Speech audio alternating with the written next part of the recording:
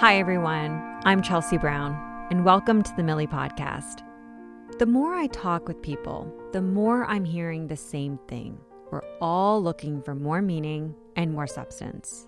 People want to get away from the scripted reality and get to the heart of each person's story. This podcast is for women who want to rip up the script and explore new ideas, places, and possibilities. Every 2 weeks, I'll be talking with an inspiring and inspired woman who is creating impact in her community. And more importantly, a woman who can teach us to be ourselves, go after our dreams, and write our own story. I can't wait to share this journey with you. It's time to see the world in a different way. Every day, there is something that will give you reason to question yourself, whether it's something you did or something you know you didn't do as good as you wanted to do or as perfect as you wanted to do. And it's especially hard when somebody hits at your sensitive areas. My mother instilled in me this need to see the world, to meet new people, to be part of something bigger. I remember her traveling for work all over the world, to places like Singapore and living in London and New York City. What stood out even as a kid was that my mom was working in a male-dominated industry and had everyone's respect and ear. When she walks into a room, people listen, including me and my two brothers, and my father. It's hard being a young mom, and I'm sure I wasn't the best. I think what I have is the passion and discipline to living your life in a certain way. And it's very rewarding. Her accomplishments could take up the entire podcast, so I will give you the abbreviated version. Debi has achieved major success in banking technology and operations. She is currently CEO and founder of Clarity Management Group, a consulting firm that specializes in corporate-wide program delivery and turnaround implementation support. Throughout her career, she has worked with large multinational organizations such as Santander Bank, TD Bank, Deutsche Bank, and CIBC, managing transitional change, large organizational restructuring, refinancing, leadership advisory, mergers and acquisitions, and more. Don't try to be successful in your career. Try to enjoy your work and try and give back. And if you do that, you actually will wake up one day and realize that you've achieved the success that when you were younger you aspired to. Debi Brown is a dynamic leader who inspires excellence. Iron-willed, empathetic, focused on integrity, and self-described bossy with a hug. I can vouch for that. Debi advocates for a corporate environment with fewer bullies and more heroes. How are you from 10 to 20 minutes ago when we last talked? I'm good. Excited, interested, fascinated. So you're my mom. Thanks. Last time I checked. Obviously, I see you in a different way than other people, but I'm still in awe of everything you've accomplished. How did you get your start? When you first started, no job was too small. Menial. And still isn't, actually. And it's funny because I watch the next generation wants to be successful right off the bat. But you only are as successful as you work hard to be. So when I started, I had bills to pay. I couldn't finish my education because your eldest brother was born and I couldn't stay in school. So I went to work and I had learned computers in high school. I was very fortunate. I was raised in a really good neighborhood and I went to a very good school. It wasn't a private school, it was a public school, but it was a very good school. And so I had computer skills and I loved them. I thought it was very cool. I worked on a computer that was called the AES Super Plus. It was as big as our fireplace, it feels like. It was huge. But I really loved it. I really loved learning it. And so I got jobs doing that. But back then, companies weren't at that time paying for full-time word processing experts or computer entry experts. They were hiring so many hours a week of it. So I said, I don't care. That's if I can get work that way, that's what I'll do. And I ended up being one of the busiest, most requested word processing data entry people. And I was able to just learn more and more and more as I did it. And I was very fortunate.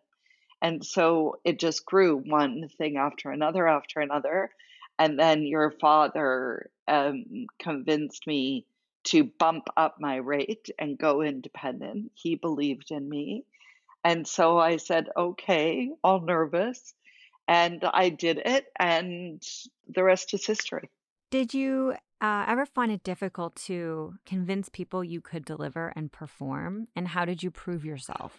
It's interesting because I talk about the fact that people who stand up and pound their feet to be listened to, or quote their resume to be listened to, or to win an argument are doing it the wrong way. All that does is say you know how to pound your foot. That's it. Um, so it's interesting. I remember there was a massive program. I was actually called to go help them in Europe, and everybody was in disarray with the way to do it. And my heart felt so strongly about how we could get it done. And I really, really believed in a path. I could feel it, I could see it. I really felt strongly about it. And I thought, how do I convince them that this is the right thing to do? And I thought about because I said so, because I've done it, because you should listen to me, because you have no other option. So why not try it? All those things went through my head. And I thought, none of these guys, and they were all men, most people I work with even today are all men, would listen. I knew they wouldn't. So I sat two of them down who I knew always did the right thing. The two people who were influential, who always did the right thing. And I sat them down. I actually said, let's go grab some dinner. And at that point, we had been working, I think, from 5 a.m. till about 9 at night with this problem. And I just sat there and I just told them my vision. And what I learned then is if you can spot the person with power or influence that always tries to listen and do the right thing, that they will listen to you. So if you can get their ear and you can tell them your vision, you truly are telling them what your heart believes will work, they will listen. And they did, and we did it, and it worked. Thank God. It would have been pretty awful if it didn't. But because it was billions of dollars Yeah. on the line. And in that case, it did. And then I gained a reputation of somebody you should listen to. So then I became the person that could help other people's ideas come to life. I heard a quote recently and it said a person's dignity is inside of them and no one can take that away. And it just reminded me of you. How do you find the courage through everything? It's interesting. I wish you could say you find courage or you have courage. People say, geez, you're so courageous when certain things happen. No, I think life is something you do on purpose to get through it, to survive it. And if you do it with trying to do the right thing as often as you can and to not give in to the instant feeling of, oh, woe's me, that's not, to me, courageous. That's just a choice you make on trying to get through the day in a really good way. The world is very hard. I mean, especially now. But I think I read something similar to that, where if you think about the people that lived through the 1919 flu and the World War I and World War II, what we're living through now is nothing compared to that. The courage of living through and fighting for rights and Black rights, women's rights, human rights, all of those. I think what I have is the passion to be proud that every day I tried to do the right thing, even when it was easier to not do the right thing. I tried to do the right thing. And I know that people think, well, that's courage, but it's not. It's discipline and commitment to living your life in a certain way. And it's very rewarding, very selfish in a way, because it's very rewarding that every day at the end of the day, you can look back on the day and know that you actually achieved your goal to try and do the right thing that day. If I could do the same thing counting calories, that would be great. But it's just not in the cards. And how did you receive pushback from men? Let's get into that. Where do you start? It's Yeah. it's interesting. First of all, I never paid attention to it. Like, I'm not your, supermodel walking off the runway in $1,000 suit showing up to work. It's just not who I am. So I think the negative of men when I started worked to my positive, just because I wasn't somebody who they would target as a female. I found them targeting more competitive bossiness, like the whole thing that AOC is dealing with right now in the US. If somebody said you're the B word, and I've been called it, I was so impressed by her, by what she did to respond to it. I was so impressed. I watched it as like 5 times.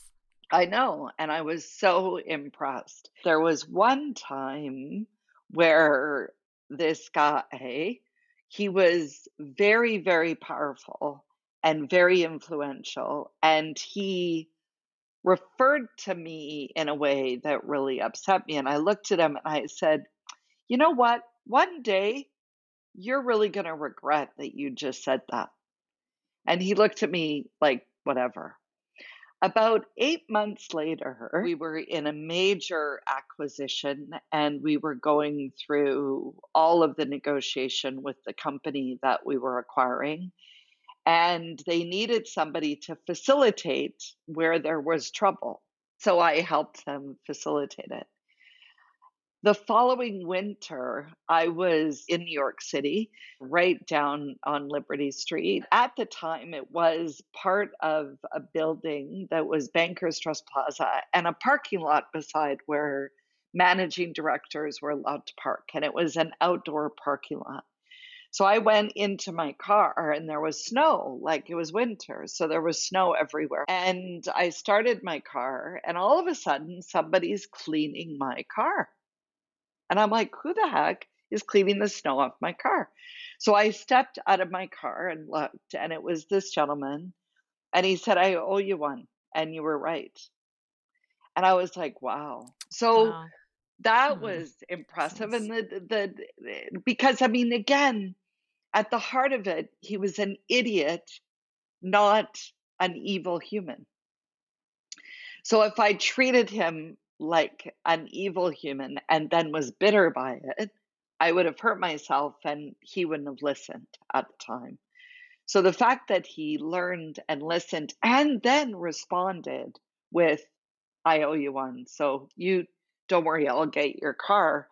It was really cool to see. So I think men are absolutely at the core decent for the most part. I think there are some that are just downright, they need, like AOC did, they need to be called out because he didn't apologize.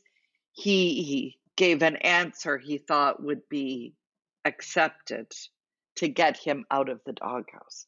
That's the difference. Whereas this particular human actually did an action that wasn't, well, me. It was, you know what? I was an idiot and I'm really sorry. So I just learned that call it, appropriately, but don't let it take you down. Do not let it take you down. I could just picture you in New York, this big, executive, one of the only women in the room, and you have to muster up the courage to do that. And surely you've had moments of doubt. I know you have. Did you ever feel like you wanted to give up? Every single day, there is something that will give you reason to question yourself, whether it's something you did or something you didn't do as good as you wanted to do or as perfect as you wanted to do. And it's especially hard when somebody hits at your sensitive areas, right? Where you are sensitive. Um, it's very, very tough because you have to bounce back. One of the women on my team and I were talking about this one particular person who has this job every day to make everybody else's life miserable. And it doesn't quite matter who it is. They just make everybody's life miserable. And it makes their life better, it seems, because I don't know any other reason why they would want to do it.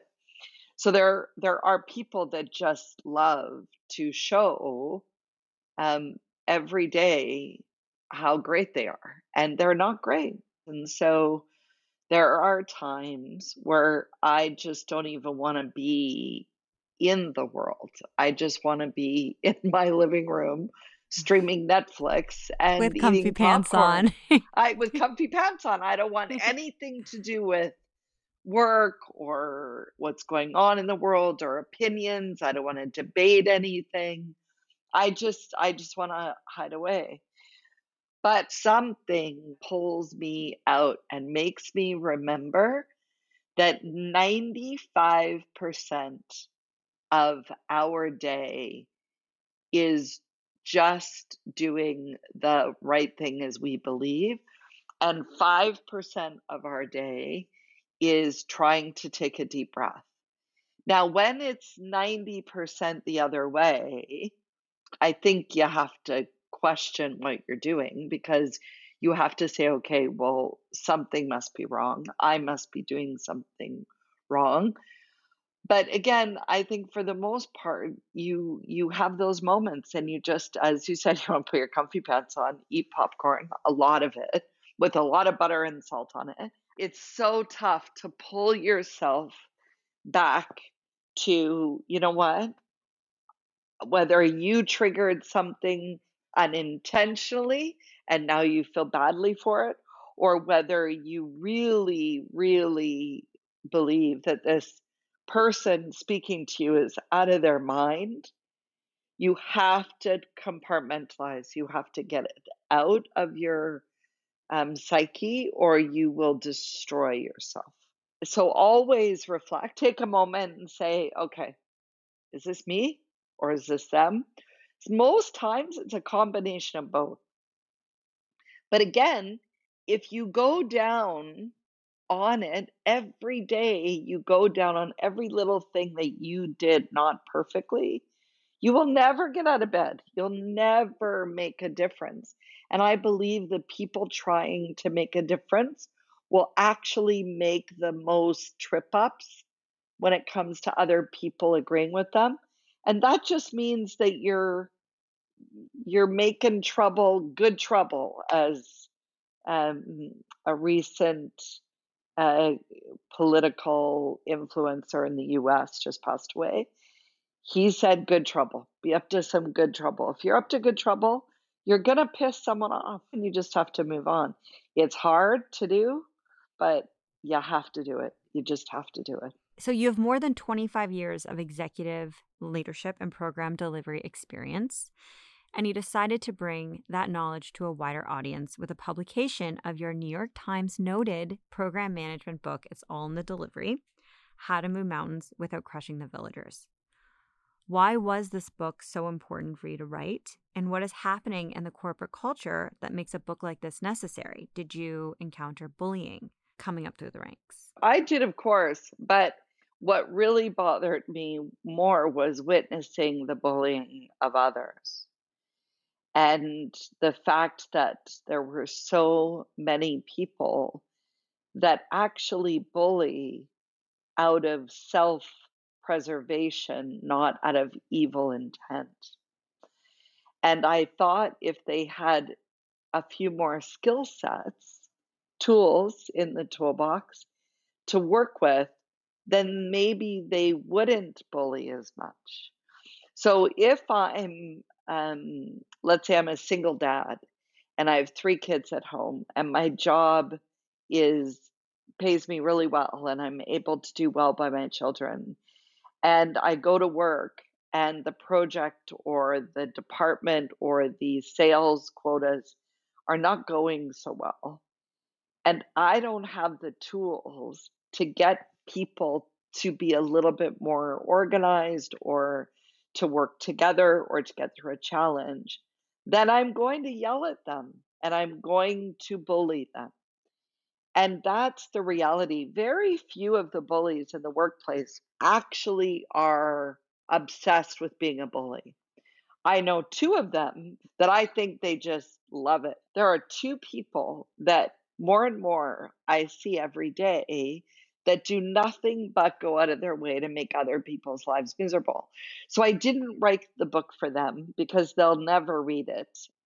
And I had to get out there. Guys, girls, you do not need to go to work on a bad day and make it worse for everybody else.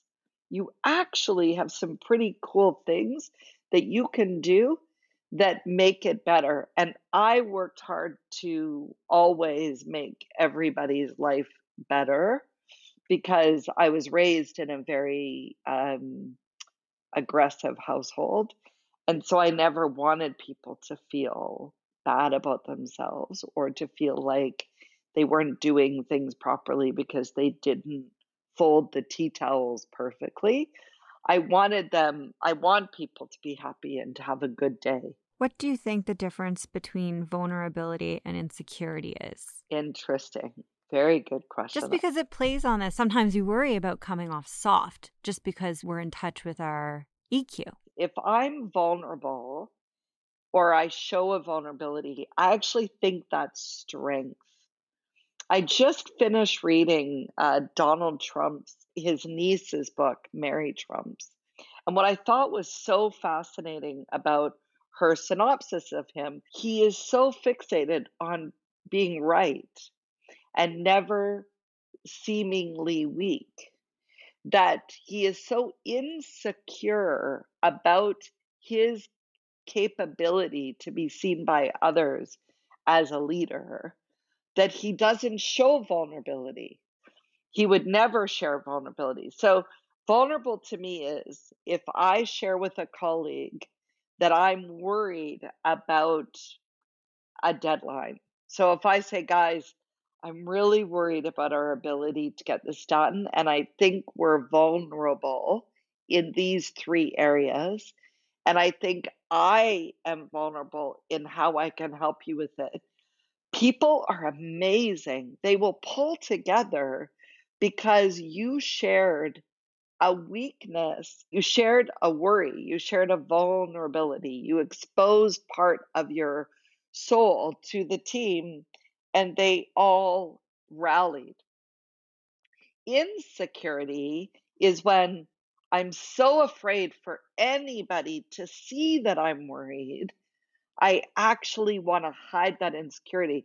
So I generally will fake it and therefore be not genuine and not transparent. So I'm telling the team, you need to go do this, you need to do that, because I said so. And another human being can sense when you're afraid. And if it comes across as orders in order to hide your insecurity, you you're just hurting yourself and hurting the team. So I like being vulnerable. I like saying, I'm worried about this or I think this is there. I don't like being seen as falling apart. I like to be in control. You know that because you're my daughter. I like to be seen as control because I don't want anybody to feel that we're not going to get through it. But I still think it's okay to be vulnerable. What advice do you have for people dealing with an ego driven boss?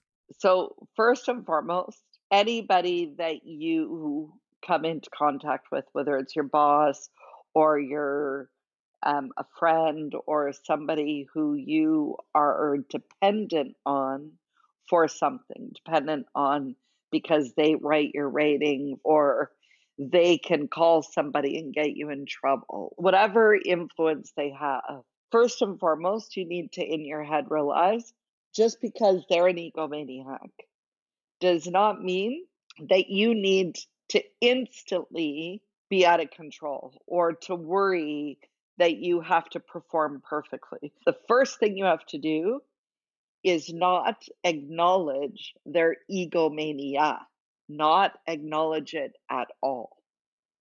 You cannot, because the minute you do, you are not able to see who they really are. You're only able to be afraid of them. So I do one of three things.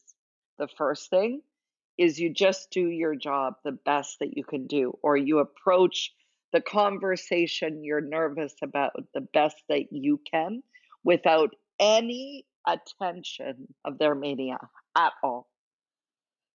Second, you go in, and if their mania makes it impossible for you to get through it, you have two choices. You get yourself out of the situation or you call them on it. I've done both. I had a senior, very influential client who years and years ago called me and a couple other colleagues in to present a topic. And within 4.5 seconds, this human was going on and on about their opinion. So they walked into the room with a view, and it didn't matter what we were going to say, they had that view and went on a rant about it. And I said, you know what? I think you should just keep going the way you're going and don't even ask us because you really don't want to hear what we have to say.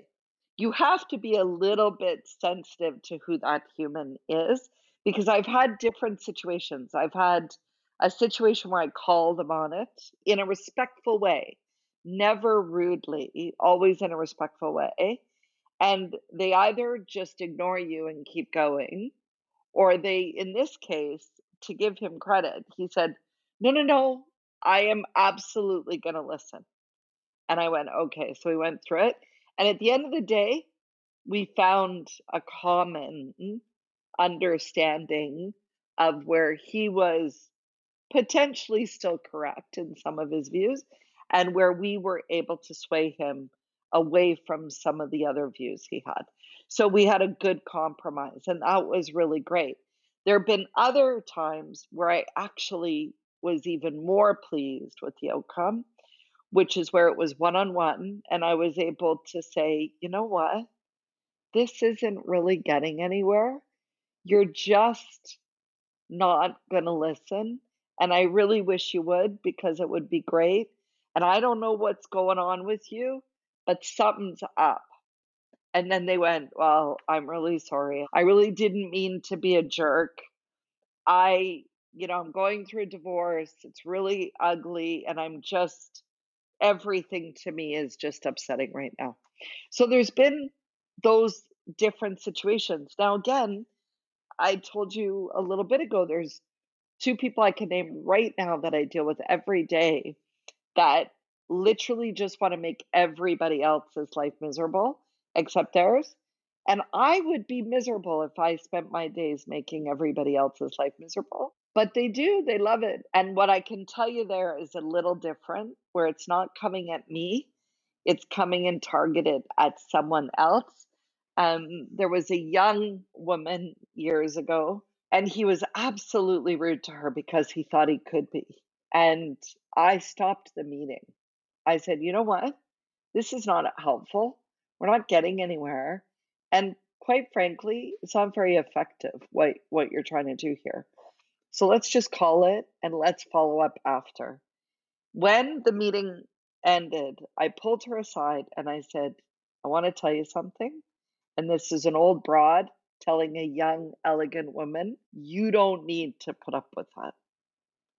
And you shouldn't put up with that. What that was wrong. So helping the next generation know that they don't have to put up with it is good. You don't have to put up with that egomaniac. They are just angry at the world. That guy is never going to listen to anybody. So you have to be able to read. There's people who come in with, and I call it ego boxing. They're just having a bad day. They're just looking for a fight. And you have to find a way to talk them down, not escalate them.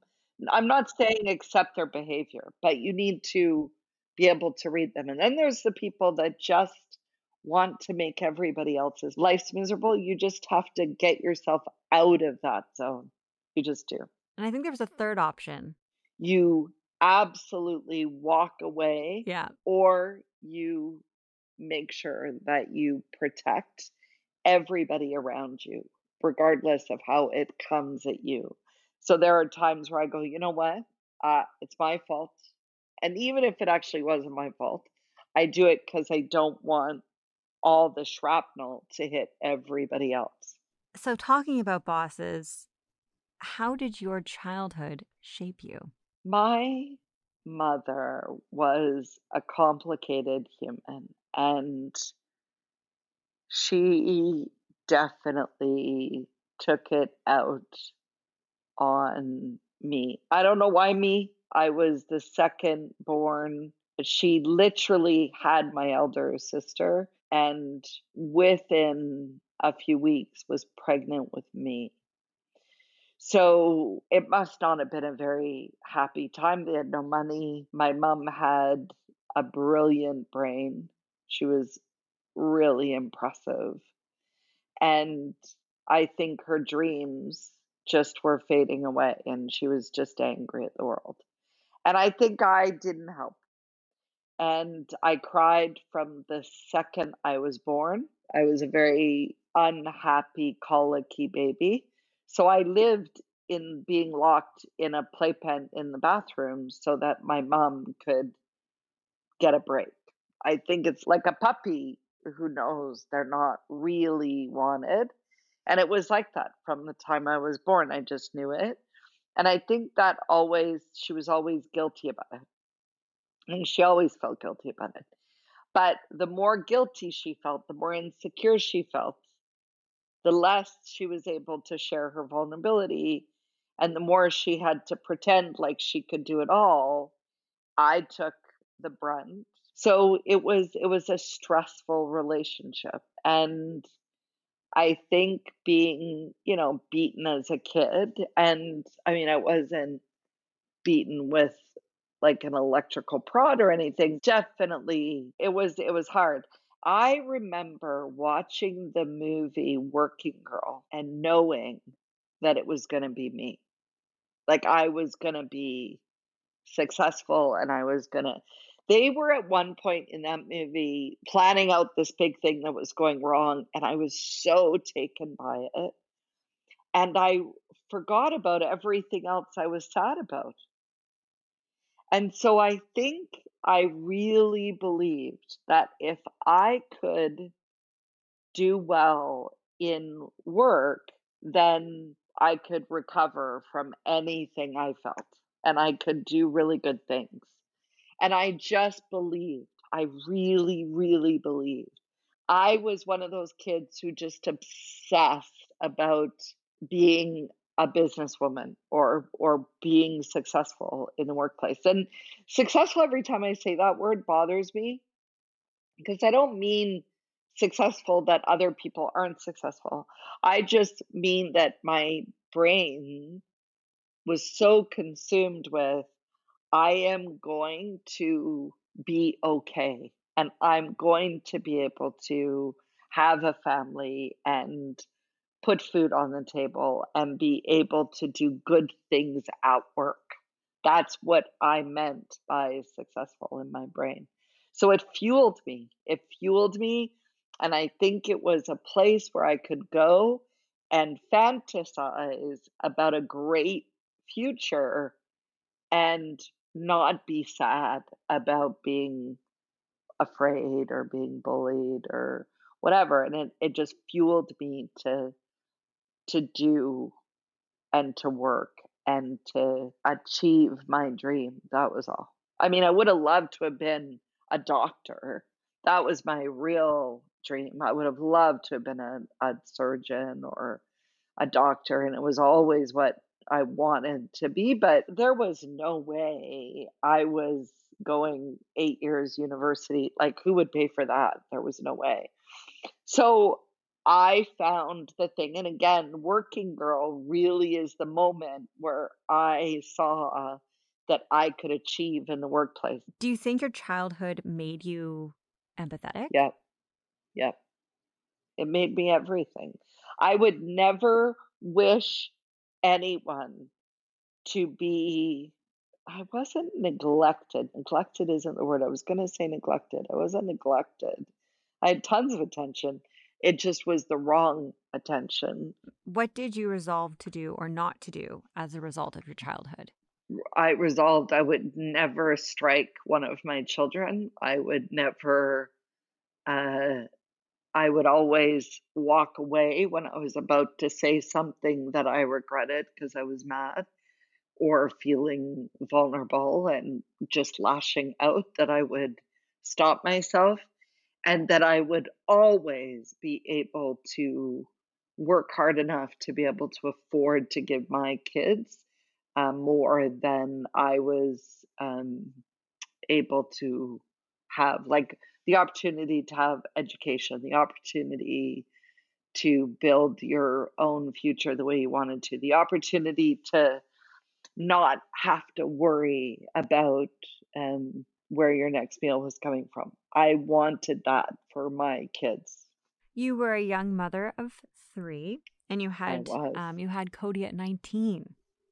What was that like? Technically, he was born when I was 20, but I was pregnant with him at 19, and it was horrifying. I mean, it was the scariest thing in the whole world. Like, who in their right mind raises a kid at 20 years old? Like, no one who's done it would say it was a smart thing to do.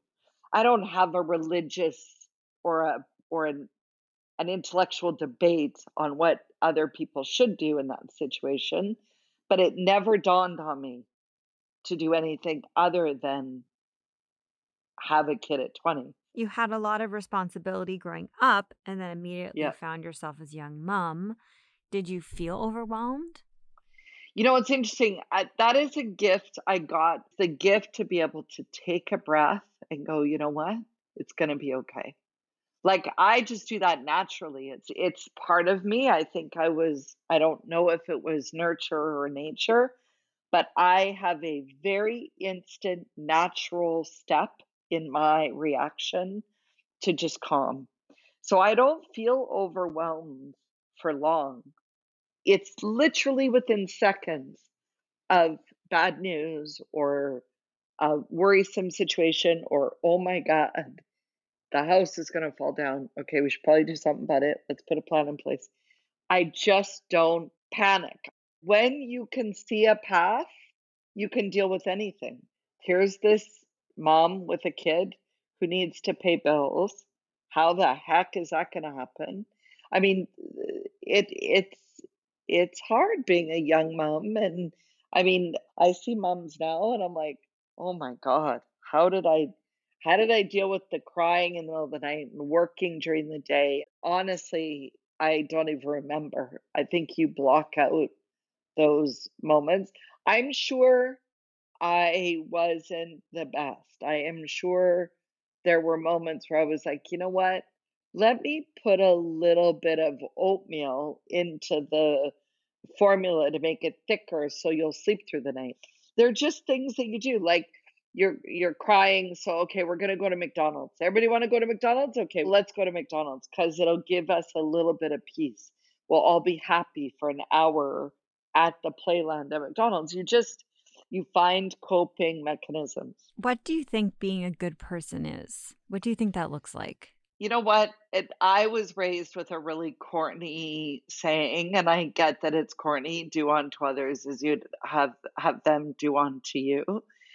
I can't remember the exact poem. I think I had each one of you kids read it, but it's about understanding what to feed inside of you. If you wake up and you feel Sad, feel sad, but move on. If you wake up and you feel jealous of someone else, stop it. Stop feeding that wolf, as this poem says. And I just think being good is to stop yourself whenever you start to go to the side of feeling selfish. And sometimes you're going to pick selfish, and sometimes you're going to pick silly, and sometimes you're going to pick irresponsible. But if you work every day to try and avoid picking the selfish or the mean or the jealous side of every human, then I think that makes you a good person. And if when you pick the not so good side and the consequences affect someone else, if you're big enough to take accountability for that, I think you're a good person. That's how I think. What advice do you have for women who aspire to become leaders like you, especially in a male-dominated industry? What I would tell somebody, a young woman who wanted to be successful in her career, is I would say, don't try to be successful in your career. Try to enjoy your work. Try and enjoy what you are doing every day and try and give back. And if you do that, you actually will wake up one day and realize that you've achieved the success that when you were younger you aspired to. These young individuals who come to me, male, female, both, and say, what do I do? I will tell you two things. Write your obituary first. What is it that you want people to say about you when you're gone? And then focus on living that life that you believe you want people to have thought, who said about you when you die. Sit down and figure out what is it that you want to be known for after you're gone. You want to be somebody who supported women, or you want to be somebody who always tried to lead a team with a healthy disposition, or you want to be somebody who was worth $10 million, or you want to be somebody. Think about what you want that obituary to say, then live that life and don't try and succeed. And for me, I just want to be known as somebody who always tried to make other people's lives better. That's it. That's all. That's all. You said you don't like how women are maybe brought up to think that they have to be all-encompassing, where men only Yes. have to be successful. Yeah. There's so many things wrong with stereotyping women and men. It's so mean, actually, because some guys are like super awesome at everything. And some guys are just really good at being a dad. And some guys are really good at going to work, and being a dad is like overwhelming to them. And some women are not like, I never baked cookies when you were growing up, but when I tried, I generally burnt myself for someone else. Like, I just was never a good cook. Dad was the cook, right? So to stereotype that you have to be everything is just downright cruel. You want to be an executive and barely parent your kids, don't have kids. Or have a conversation about the fact I love you kids, but I'm just like, this is who I am. You guys put up with a lot from me of choosing work over playing in the backyard. I would never choose work over when you guys needed me, but I did choose work on when you guys wanted me, whereas dad always chose you guys first. So you had a lot of that balance in the household. I just think it's a real big disappointment that our world has learned so much about history and not about that. Just let people be who they're going to be. You want to be a model, be a model. You want to be a mom, be a mom. You want to be a mom and work, be a mom and work. You want to work and build a career and obsess over work, do that. But don't feel guilty because you weren't perfect. However, do be reflective when you need to get more balanced. Like, I should have been out riding bikes with you guys when you were teenagers. I never did because I was never raised to go ride a bike. But as an old lady, I'm going to be out riding my bike. Oh, we're not keeping score between you and Dad. Don't worry. Wait, yes, we are. I'm just joking. Yes, we are. How did you feel? We did it. We did it. I hope you enjoyed this episode with my mother as much as I did. And thank you for listening. Please join me back here in 2 weeks for my conversation with Bianca Osborne. Not only is Bianca a lover of food, an expert chef, she is on a quest to help Canadians rise to their healthiest and highest selves. And just in time for the new year, Bianca will be giving us a taste of her unconventional, action-based approach to manifestation. If you enjoyed this podcast, please hit subscribe, share with your friends, and visit us at millie.ca.